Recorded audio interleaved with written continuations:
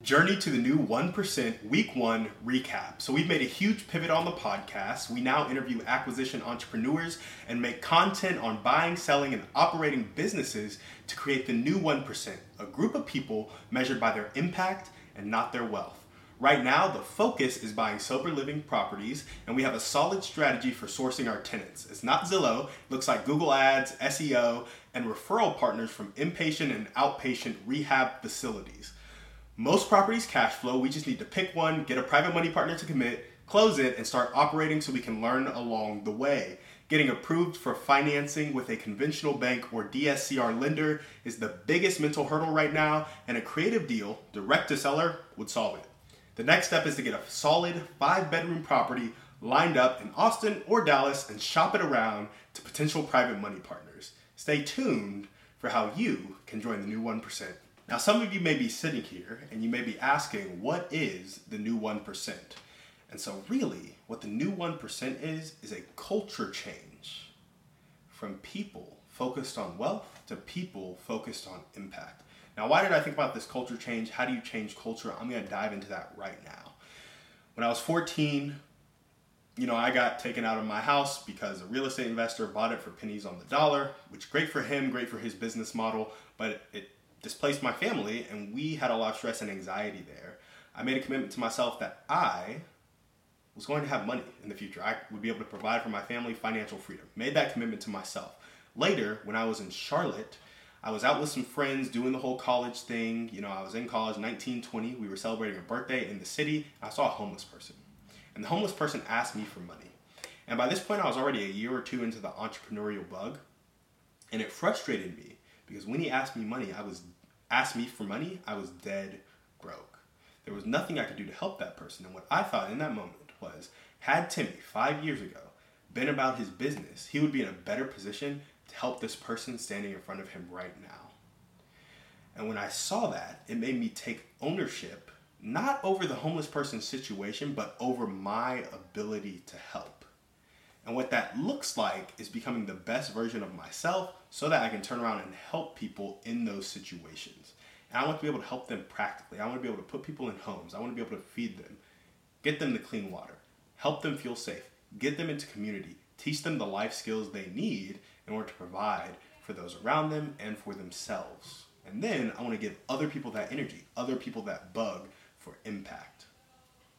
And so some of the questions that I ask myself is, how am I practically making an impact right now? And to be honest, for a long time, this weighed on my heart because I didn't feel like I was making an impact. I didn't feel like anything I was doing had kind of purpose. I felt like I was being slow, and I was being slow because I was playing it slow. I was playing small. If I thought bigger, if I played bigger, if I got around people who do the same, maybe I'd be able to help people a little more.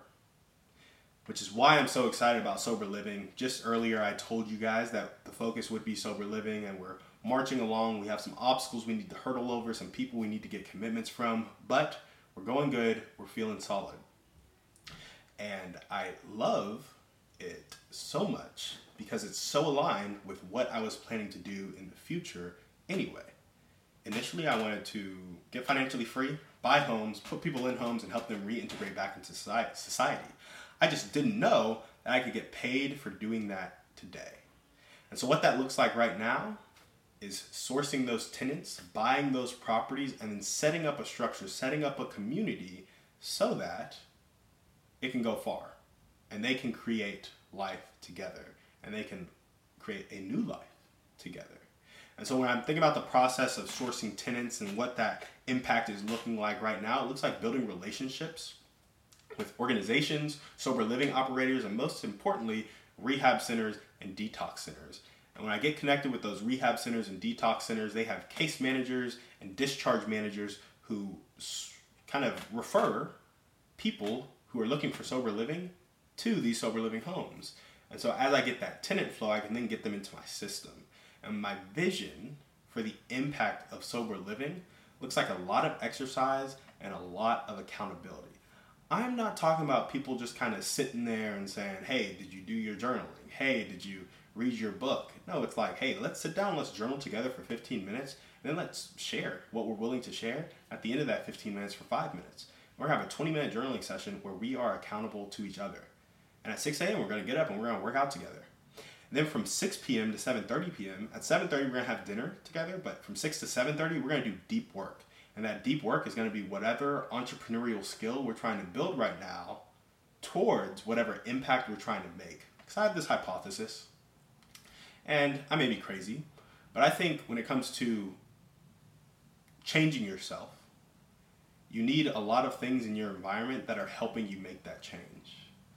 And a lot of people who are coming out of these rehab centers, coming out of these detox centers, and are committed to making a change, they need more inputs, they need more stimuli that are creating a different response, a more productive response. And so accountability to journaling, accountability to exercise, accountability to deep work to increase your pockets, accountability to clarity, and using your increased pockets to then increase the impact you're leaving on the world, and then actually seeing the stuff you're doing change people's lives, and then seeing that people are dependent upon you. I think that level of accountability, that level of impact, that level of entrepreneurship, competency, and clarity, all of that will create a community worth coming back to.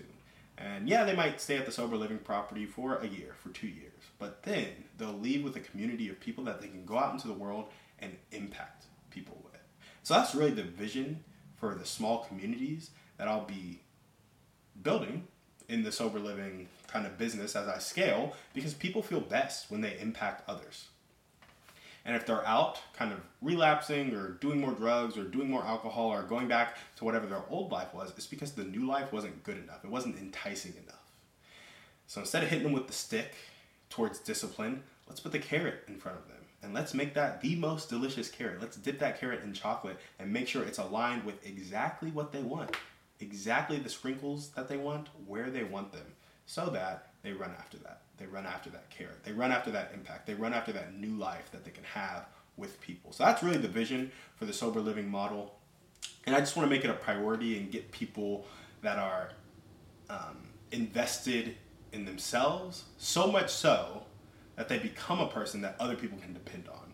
Because when you start creating an impact and when you become the best version of yourself, and you get to a point where you're making an impact, you realize that people are dependent on you, and you realize that that dependency, that interdependence, hopefully, creates massive impact and fulfillment that you get to be a part of every day.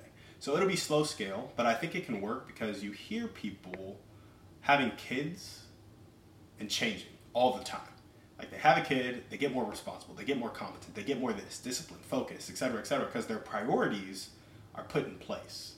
And I think as we allow people in our sober living properties to go out and impact the community together, to build financial freedom together, and then use that to do really cool things together, not only will they build lasting friendships, but it'll shift their priorities. And so ultimately I see this not just being in Austin, not just being in Dallas, not just being in Abilene, not just being in Charlotte, but kind of being across the nation, and hopefully being the foundation for the new 1%. Like as we build, I'll be able to work with people in really small groups and manage house managers that work with people in really small groups so that they become the entrepreneurs that really can impact people. And what that looks like is really putting them through the $100 million leads, $100 million offers, power of positive thinking, how to win friends and influence people, the Bible, like getting them this kind of foundation of knowledge in the entrepreneurial world and this kind of fundamental value system. It doesn't have to be Christianity. I would like for it to be Christianity, but where they're leading a life of love. And when you build those two things in people, deadly skillful, deadly loving, and you put those two things together, a very loving and skilled person, they can go out and they can make a lot of change.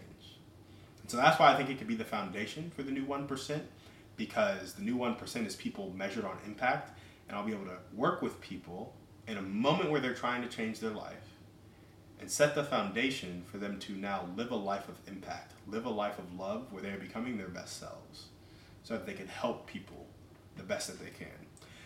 Anyway, that's the vision. I see it scaling across the nation. I see myself helping thousands of people per year and then launching those thousands to help tens of thousands, hundreds of thousands, millions, billions more. Ultimately, we need a community of 800,000 people that can each give $1 million a year to our endowment. That's what we're trying to do. So when we get these sober living homes at scale and we have thousands of people running through it, hopefully that ripple effect will get us to that 800,000, as well as the media presence from you guys sharing stuff like this. Now, thank you for listening. This was all about my journey. Through the rest of the week, we'll get back to content on how you can buy and sell businesses and just the kind of controversial nature of business, and then how you can use community investing to impact people, which is another part of the vision that I missed out on. You can actually get these people together, have them put their extra income into an LLC, into a pot, and then have them buy a business, and then maybe I operate the business, or we source a CEO to operate the business, kind of share equity, and we're all better off for it, owning these assets that we then increase in value over the years, and people have cash flow coming in that enables them to do what?